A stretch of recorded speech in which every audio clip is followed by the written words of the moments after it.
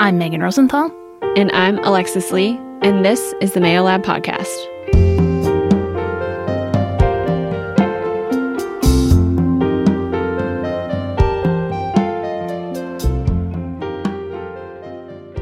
Hello, everyone, and welcome back to the Mayo Lab Podcast. This season, we are talking about stigma, and we're excited to have Dr. Carrie Kinney with us to talk about anxiety. But first, Carrie, will you just, first of all, welcome to the podcast. And will you give us a little background on your history, your education, experience, and how you got to where you are right now? Sure. Yeah. So I started researching anxiety disorders actually back when I was an undergrad. At Northwestern, kind of by chance, and I just really liked it and was really fascinated, particularly by generalized anxiety disorder, and decided to keep pursuing it. Got my PhD at University of Illinois at Chicago, and then I did some training actually in Mississippi at University of Mississippi Medical Center for my residency and a couple of years of postdoc. And then I moved to another postdoc position at Vanderbilt, which is where I am currently. And I'm currently on a training grant focused on the development of psychopathology. But all throughout that time, I've been researching the kind of development and treatment of anxiety and related disorders. And more recently, I've shifted a little bit to include some research on disparities as well in anxiety disorders. That is awesome. And I'm excited to dig in because I think anxiety is such a hot topic right now, and a word that people use maybe interchangeably in ways that they don't mean to, or that's not necessarily appropriate. So before we dig in, can you explain to us what anxiety is in the technical sense? Sure. So anxiety is basically an anticipation of any future threat. So it's similar to fear, but it's a little bit different because we would define fear as more of an emotional response to a real or perceived like imminent or immediate threat. So anxiety is more like future focused, tends to be a little bit more cognitive as well. So it involves a lot of just worry and a lot more of that kind of thing, where it's just more thought focused rather than that fear, which can be a little bit more visceral, I think. But when it comes to anxiety disorders, so, everybody has anxiety, of course, and in many ways it's adaptive. Some level of anxiety can actually improve performance. So like I was a little bit nervous for today, for example. And so I spent some time preparing some answers to questions and practicing saying a few things. So hopefully my performance will be better than if I had no anxiety, for example. But then, of course, anxiety can become really elevated to the point where it can interfere with performance, or lead to what we would call clinically significant distress. So those really, really high levels of distress or impairment. And that just means it can interfere with functioning in different aspects of life, whether that's social interactions or it interferes with our work, something like that. So that's kind of when it would become that disorder level of anxiety where we would really recommend treatment for that. So what is, as you progress from kind of that anxiety that everyone kind of just has to it's actually good for you to, okay, maybe we should address this. Is there a progression or things that you would say to our listeners of just kind of like things to watch for in that progression, so maybe you can identify it before it is interfering with work, school, family, friends, etc.? Yeah, I would say, of course, everything exists on a continuum. So there's going to be varying levels of it. And, when it comes to treatment, we sort of have to divide it into disorders and not. And that's a lot of that has to do with like insurance reimbursement and things like that. But any time where anxiety is getting in the way of things that are important to you, I think that's something to look out for. And as that happens more and more, that is sort of headed more in the direction of a disorder where we would recommend treatment. And one thing I think that's important to keep in mind is just because you have anxiety doesn't mean you will always have anxiety. Just because some situation causes you anxiety right now doesn't mean it always will. We're actually fairly good at treating anxiety when we're actually able to get people the treatment that they need. It's just that seems to be the hard part of it. So, anxiety disorders are, one of the most actually, they're the most common form of mental illness. So they affect almost 20% of the US adult population. They affect over 30% of adolescents aged 13 to 18. So we're talking about tens of millions of people in the US that suffer from an anxiety disorder.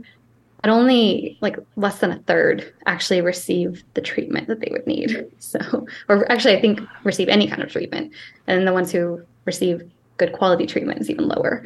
So yeah, so I just think it's important to keep in mind that, this is treatable, it's changeable, it doesn't have to be a forever kind of thing. And a lot of people with anxiety disorders suffer for a really long time before they actually seek out treatment. And we need to do a better job of getting the treatment that people need to them when they need it. But at the same time, I think it's important that the public knows that there are options out there, basically. That is fascinating. Could you walk us through some of I have so many questions, but to start off, some of the gold standard treatments or the things that we know work right now? What do we have data and evidence to support? Yeah, so there's two primary treatments for anxiety disorders. So there's one medication treatment, which is usually SSRIs or selective serotonin reuptake inhibitors. Those are also used to treat depression. As a clinical psychologist, I can't really speak too much to the treatment of it, except to say it's one of the two gold standard treatments for anxiety disorders. The other one would be cognitive behavioral therapy. In particular, exposures tend to work really well for anxiety disorders. And that's because what we tend to see in anxiety is anxiety makes us want to avoid a situation. Because like I said, anxiety is anticipation of a future threat. So if we're anticipating some kind of future threat or some kind of negative interaction or whatever it might be, we tend to want to avoid it because that's what we do in like all other aspects of life. Like, if we don't want to avoid getting wet, we use an umbrella, So it sort of makes sense and sort of intuitive that you would want to avoid something that causes anxiety. But that said, that sort of reinforces these thoughts that the situation is dangerous or that, you can't cope with it. And then we see that over time, anxiety gets worse and worse. So sort of the antidote to avoidance would be to approach. And what we would call that in therapy is exposure. So, I think that the most common example that people would probably think of is like with specific phobias. So if you're afraid of spiders or something, for example, we would have some kind of hierarchy of situations that cause anxiety and fear related to spiders. So it might be looking at a picture of a spider, looking at a real spider in a glass box across the room, and then getting closer to it. So we would do that over time, sort of like a graduated exposure. And that works really well for treating anxiety disorders. That is so interesting. And I think it's a term that the term exposure therapy is kind of been in the ether for a while now, but I appreciate how you just walked through that this is a stepwise process. And is this something that people, if you recognized you had an anxiety, is this something that you should do without or can do without somebody's supervision in that process? Or does this really need to be put into a kind of clinical care-esque type of situation? That's a great question. I think it really depends on the situation and sort of the level of fear. Generally speaking, like I encourage people to, like, when there's a situation that causes you some level of anxiety, to approach instead of avoid, because we know that that's going to help over time. If it's something that is going to cause so much distress that you almost feel like flooded, and then it's going to get in the way of doing similar things in the future, then I would say you probably want some treatment to go with it.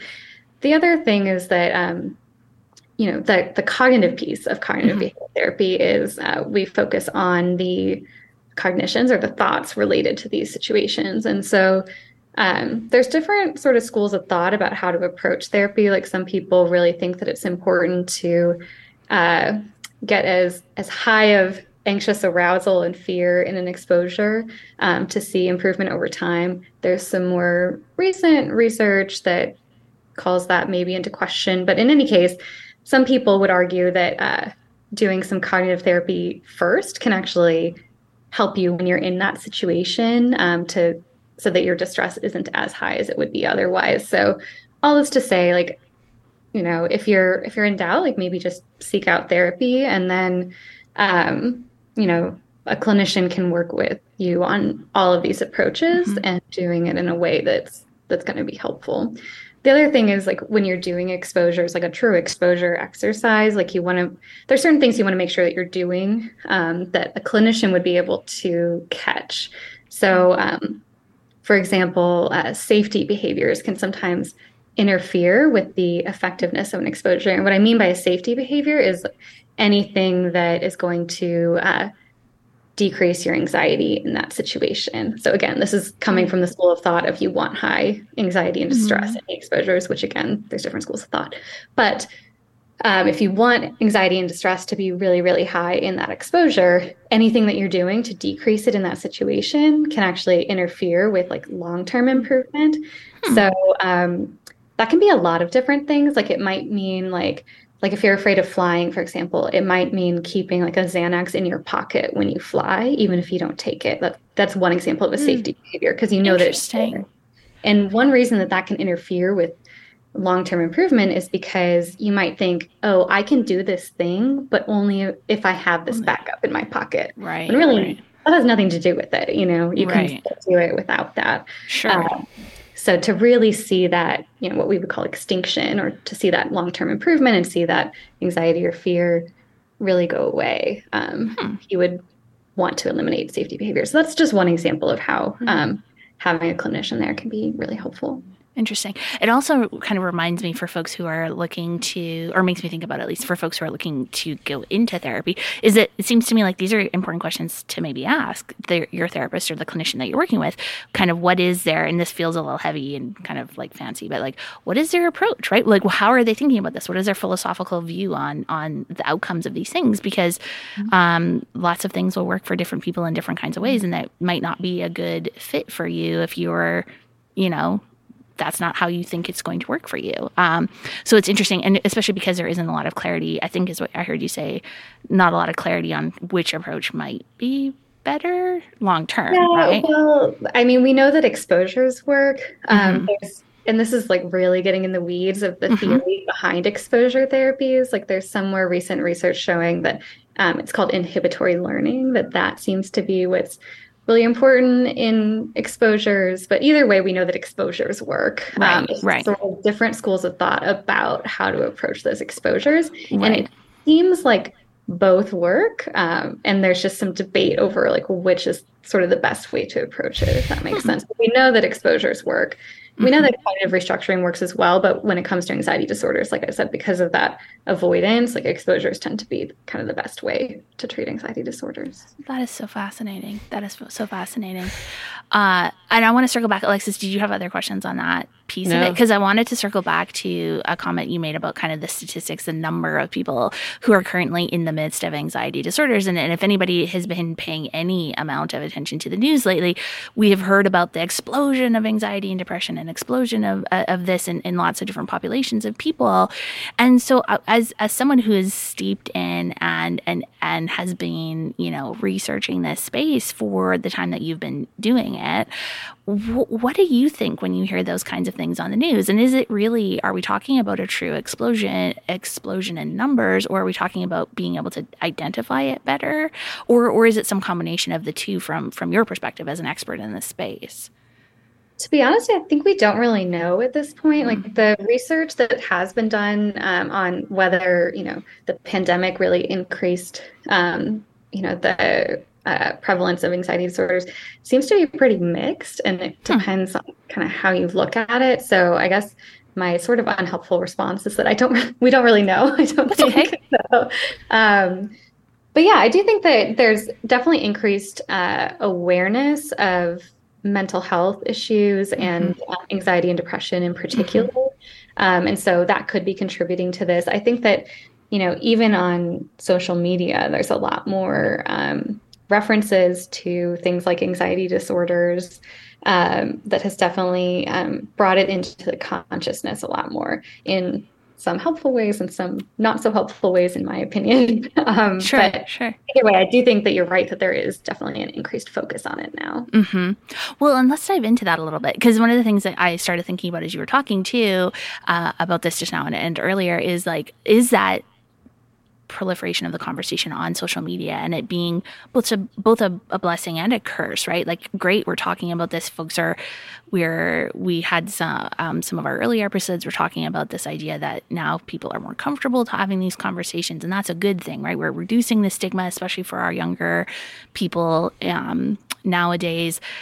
But then there's the flip side of it, of maybe it's not as helpful as we think, and we're seeing more potentially inappropriate self-diagnoses or things of that nature. And so I'd be curious, what is your perspective on that piece of this as we kind of unpack anxiety in our world right now? I think you really hit the nail on the head, to be honest. Like, I do think that talking about it more is really helpful. And I think that destigmatizing mental illness is important, right? And I think that, TikTok and I think especially TikTok, there seems to be a lot of discussion of mental health issues on TikTok. I think that increased focus on mental illness and mental health in general is really helpful in terms of destigmatizing. I do think that there's a lot of misinformation out there about mental health, though, that I think can be just really unhelpful in some ways. So, for example, like if somebody is diagnosing themselves with an anxiety disorder and saying, this thing that would cause anybody anxiety, and is in a very normal amount of anxiety or a typical level of anxiety.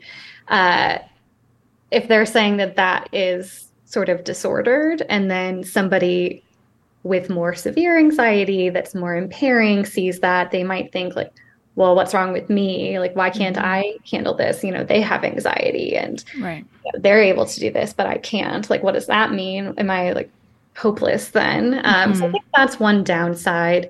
I also, I don't know that there's been any research on this in particular, but with all the self-diagnosis, there seems to be this increased sense of really identifying with these diagnoses, like viewing it almost as a part of someone's identity. And again, I don't think that there's been any research on it yet, not to my knowledge. There has been a lot of research or some research showing that there's a lot of misinformation, and that most of the information about mental health on social media apps is inaccurate and it's not coming from experts. But in terms of like this increased focus on these diagnoses as part of your identity, I don't think that there's any research on that. But I think that is also really harmful because, again, it kind of reinforces this idea that this can't be changed. And that is something that I feel really strongly about because we know that it can. We know that people can get better. And it's important to me that people know that. And so I find that really discouraging when I see that on social media apps. But like I said, there's pros and cons. Well, and I think both of your observations about the kind of over identification, or I think that's I want to dive into that. But then you said something a second ago too about the impact that this has, this self-diagnosis or kind of identification of with these disorders as being part of who we are, and the impact that it has on other folks who have the true diagnoses and are going through that. I think that really relates a lot to this idea of stigma that we're dealing with in this episode, right? Or this season, pardon me, in a different kind of way than we've actually covered so far, right? Alexis, like, I'm thinking about this is like, we assume and we kind of work from the assumption like, oh, more talking about it's good, right? Because then the more we talk about it, the more we destigmatize it. But we've actually seen like the pendulum maybe go a little bit too far, and that this talking about it is actually harmful to the people who are in the midst of dealing with what that condition is for them and how do they come out of it and on the other side, or seek recovery, seek treatment. So I'd be curious, could you talk a little bit more about that as it relates to the individual and kind of out to our families and out to our communities? Because I think that's a slightly different way of, like I said, how we've been thinking about it so far this season.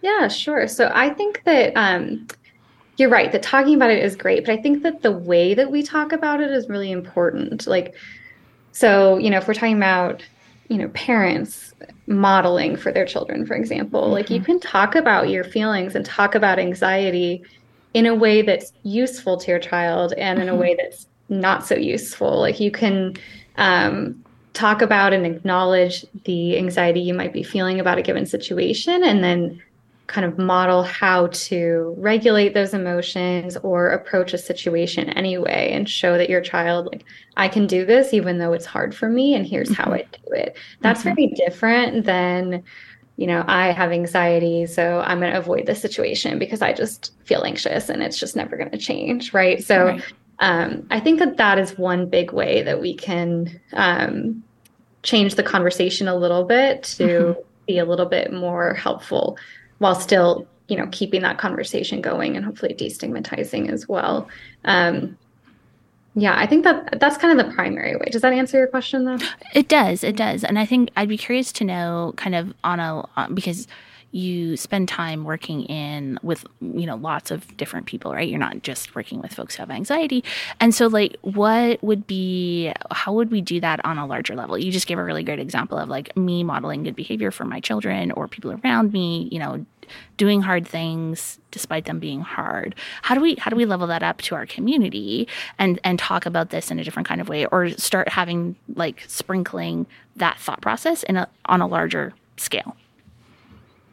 That's a great question. And I don't know if there's a good answer to it. I think that a lot of these conversations happen at more of a personal level if they're going to be helpful, because doing it on, a larger scale, like every situation is going to be different for each person. Like anxiety affects people in different ways. Like, talking on a podcast makes me a little bit anxious, but for somebody else, it might not. And like, I don't get that nervous for tests, but somebody else might, so, and not only that, but even if someone else gets nervous in the same situations that I do, that might affect them differently, or they might handle it differently than I do. So I think a lot of it is just sort of on this individual level. I think that things like this podcast are really important though, too, because you're getting accurate information out there. And I think that's huge. And I don't know. It's actually something I've spent a lot of time thinking about and like how to make a difference. And I have not come up with a good answer yet.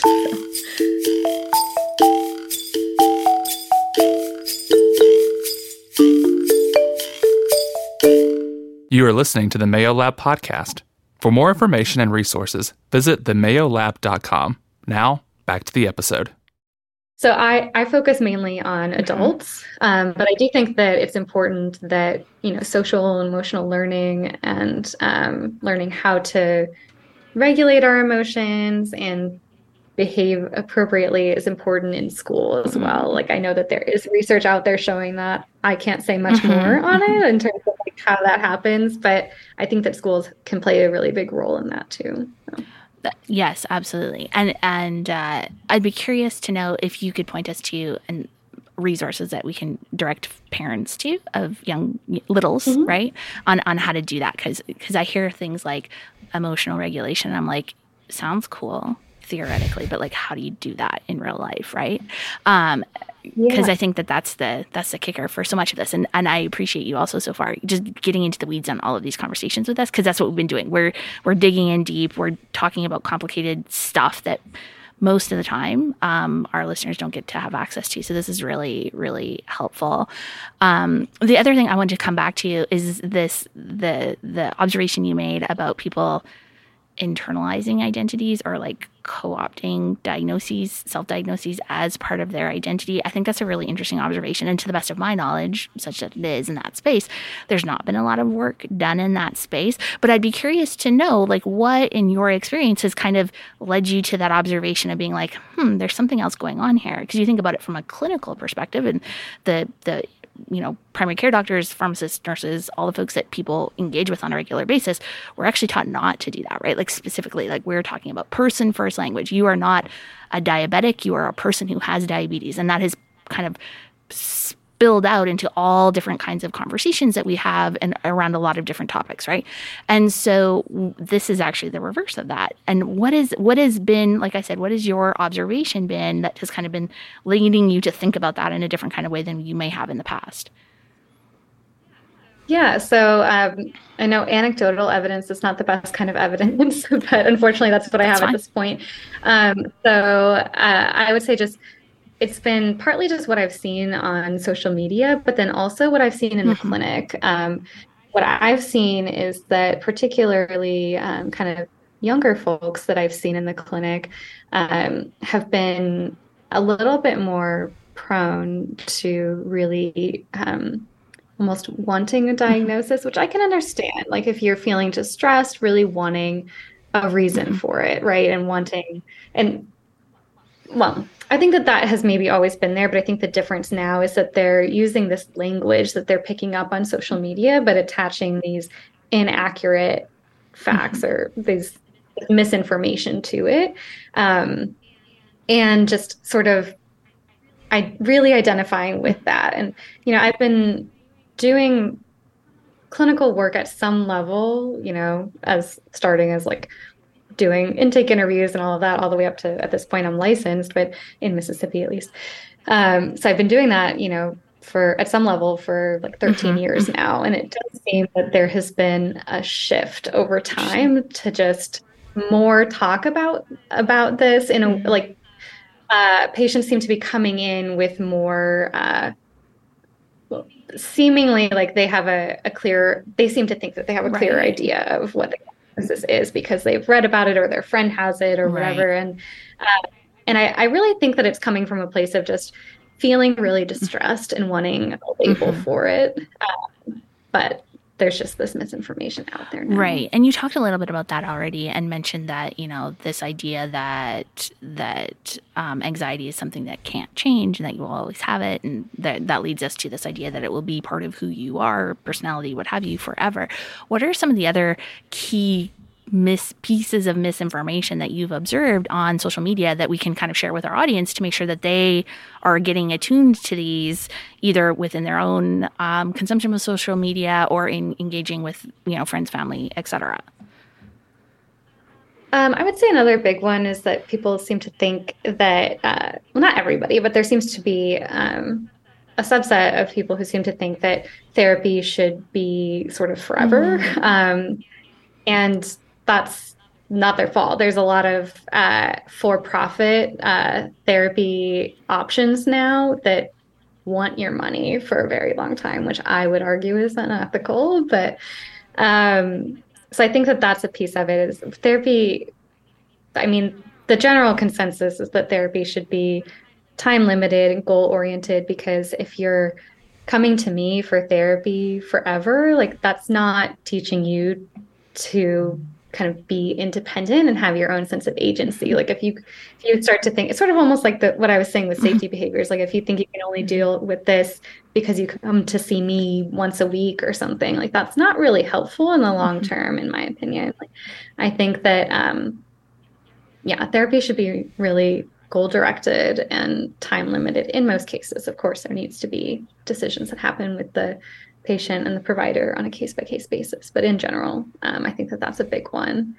Those are the main ones that come to mind for me. Well, and I think that's a really great observation too, because as we've kind of talked about already, this idea that everyone is talking about therapy and mental health issues and all of these kind of things, that the underlying assumption has been, you're just in therapy forever and you're always going to, versus it being, like you said, time limited and goal oriented. Alexis, you look like you had a question that you were going to jump in there with. And I kind of lost part of it. And so I'm trying to reel it back in and I get the fortune to talk to a lot of students, and a lot of them are female college students, just being kind of in the space and working in college and then at the church I go to and just all that. And so whenever they bring up anxiety or there's certain words they say, and that's one of the things I'm really trying to be better about is talking to people about the words they use and the verbiage they use. So one of the things I've noticed on my anecdotal evidence, and I was curious if you had any comments or thoughts, is when they say they're anxious and I say why and what it is, sometimes it almost boils down to just, time blocking better or managing their schedule, or maybe they need to exercise. They're maybe more in their head and they just can't think clearly enough to make that next step about the future. They're just anxious because they can't see clear on what's next because they feel so bogged down, like you were saying.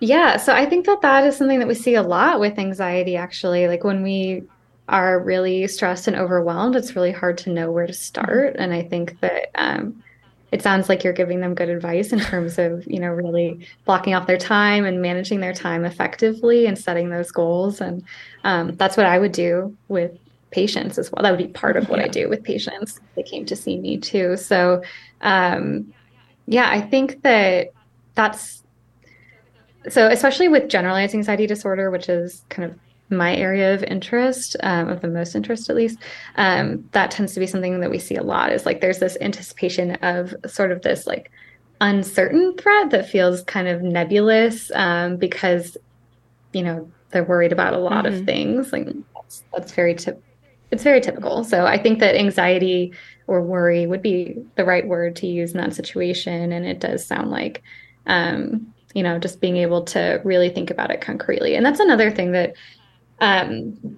comes up a lot in therapy is just once you put something that you're worried about or anxious about or scared of into words, like then you can actually think about it more critically. So that's, again, that cognitive piece when that comes in. So we would call that cognitive restructuring or reappraisal, which just means thinking about something in a different way, basically. So with anxiety, that might look like, what's the worst thing that can happen in this situation? How likely is that to happen?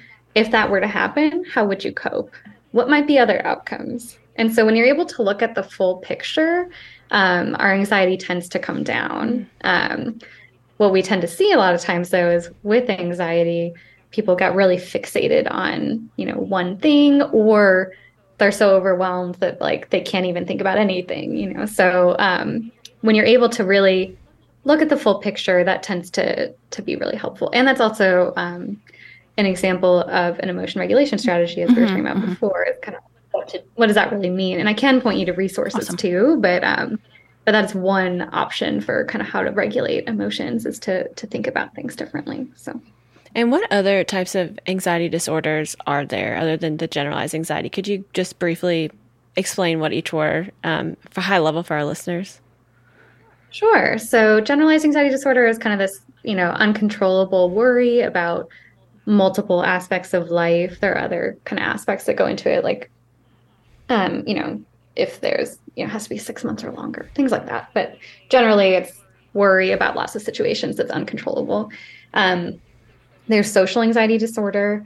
So it's sort of self-explanatory, but anxious in social situations.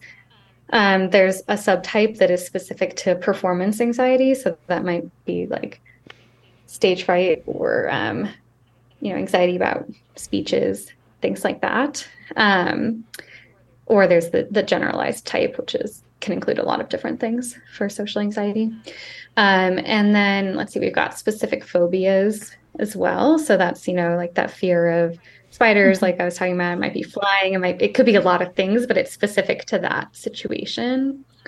There are some child anxiety disorders as well, like separation anxiety, that I know a lot less about just because I am focused on adults. And then there are a lot of other disorders that are characterized by anxiety, but don't fall under the category of anxiety disorders.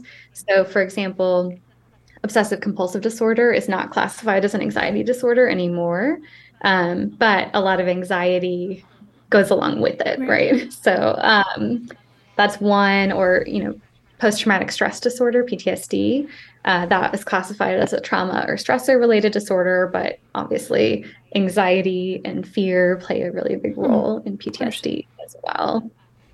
There's also depression with anxious distress, which just means depression and anxiety, basically.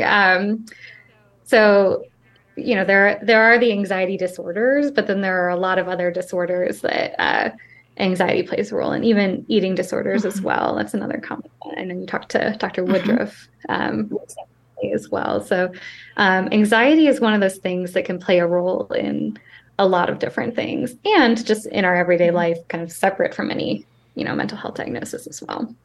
I had some sense of how far-reaching it was, but not quite as big as it seems to be. Thank you for that. It also made me kind of think about too, what are we doing as a community amongst ourselves and our family and our, people around us to make the identification and treatment and recovery from anxiety worse or harder than it needs to be? Are we engaging in behaviors or thought processes that are just making it tougher on folks to find that recovery piece, as you've been talking about? I think we've touched on it a little bit already, just in terms of, those kind of unhelpful things going around social media and things like that. I think another piece is just we should try to be, really open-minded and hear someone else's experiences and not, dismiss or invalidate their feelings. So if someone is feeling anxious about something, just telling them not to be anxious isn't going to be helpful, probably. So, and it's probably just going to make them feel like they're not understood by you or feel less close to you. So I think that is one thing that we could do better oftentimes. And then I think that we as a field have kind of failed in terms of getting treatment to the people who need it. And again, I don't really know what the solution is to that. I've thought about it a lot and I'm doing research on it, but I don't have answers for you yet. Another thing is that people with anxiety disorders often present to their medical providers first rather than mental health providers. And so their medical provider is really important in terms of connecting them with the treatment that they need. And so knowing what to ask for can be really helpful because, some providers might not screen for anxiety disorders or ask about it unless you bring it up, which can be hard because, again, anxiety goes along with avoidance. So it can kind of become this perpetuating cycle. But yeah, I think educating ourselves and really knowing what to ask for is kind of the option that's available right now, because unfortunately, we're just not very good at getting the treatment to the people that need it. So, and I also forgot to mention one other anxiety disorder before, which is panic disorder. So that is characterized by panic attacks, which panic attacks can occur in a number of disorders, but panic disorder specifically is fear of having another panic attack and then avoidance, like clinically significant distress or avoidance and impairment. That goes along with it. So that's the other one. No, you're fine. You're fine. No, that's great. Alexis, did you have any other questions that you wanted to ask? Well, I would like, because it's my favorite question to ask when I do have conversations with folks, do interviews, etc. What is the thing you thought we would talk about today that we haven't covered yet? Because I know there's something in your preparation for our podcast today that you're like, oh, I'm going to answer this question. And then, of course, we didn't ask it. So what is your one thing that we haven't talked about today that everybody needs to know? Yeah, I don't think it's that you haven't asked the question. I think it's that I've been a little bit scattered in my responses. But one other thing that I wanted to make sure I touch on is just that the stigma related to anxiety disorders, I think, can affect different people in different ways and different communities in different ways. Like there is research showing that people from minoritized backgrounds, for example, are more likely to worry or to endorse some anxiety about the stigma of anxiety.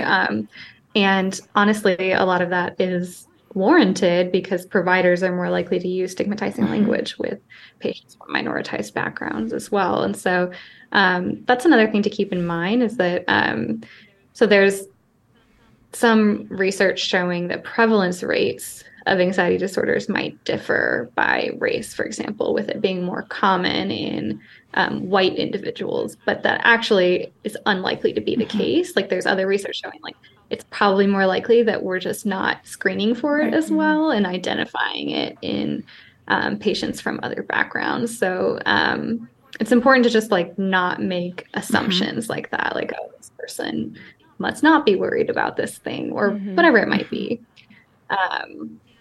And also, anxiety disorders are twice as common in women compared to men, but that doesn't mean that men can't have anxiety disorders. So just important to keep those things in mind as well. And I think that is a really amazing observation. And thank you for bringing that up too, because I think it has implications for how we engage with each other in the world, right? If we're assuming that men can't have this, that prevents them from having feelings that they're probably already have been having for a really long time, and makes it less likely for them to seek out treatment and care. And same thing if you're looking at differences between people who are white and people who are Black or what have you, that prevents them from seeking out those treatments and those care opportunities that might be available to them otherwise. And so I thank you for making that observation and sharing that background literature with our listeners.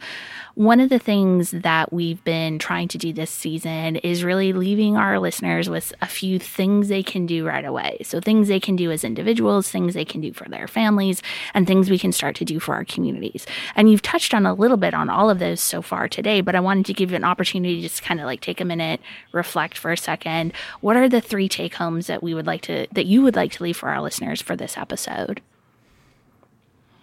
Yeah, I would say, first of all, make sure that you're getting your information from reputable sources.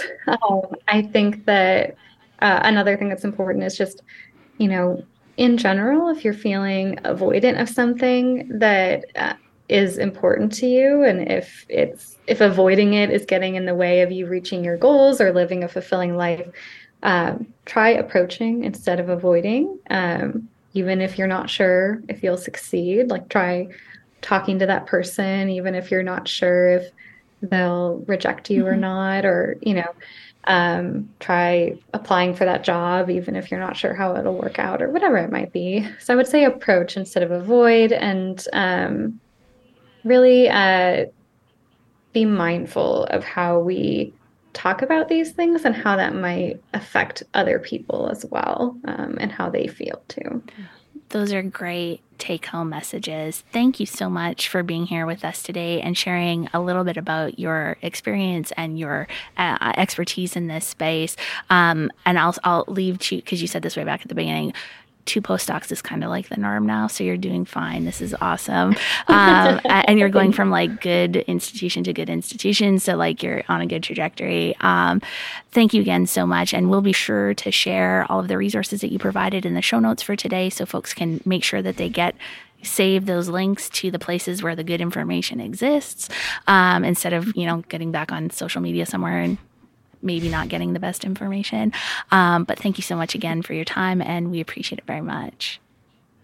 Thank you. I really appreciate it.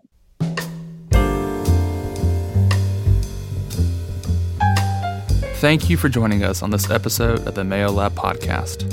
The Mayo Lab Podcast is produced by Dr. Natasha Jeter, Dr. Megan Rosenthal, Alexis Lee, Slade Lewis, and Hannah Finch. This podcast was recorded at Broadcast Studio in Oxford, Mississippi. The show was mixed and mastered by Clay Jones, and our original music was composed by Slade Lewis. The Mayo Lab Podcast is brought to you by the William McGee Institute for Student Wellbeing. For more information on the Mayo Lab Podcast, head over to themayolab.com and follow us on social media at the Mayo Lab. If you enjoyed listening to the Mayo Lab Podcast, we'd love for you to subscribe, rate, and give a review on iTunes, Spotify, or wherever you are listening to this podcast. This podcast represents the opinions of Dr. Megan Rosenthal, Alexis Lee, and their guests on the show. This podcast is not intended to be a substitute for the medical advice of a licensed counselor or physician. The listener should consult with their mental health professional in any matters relating to his or her health or the health of a child.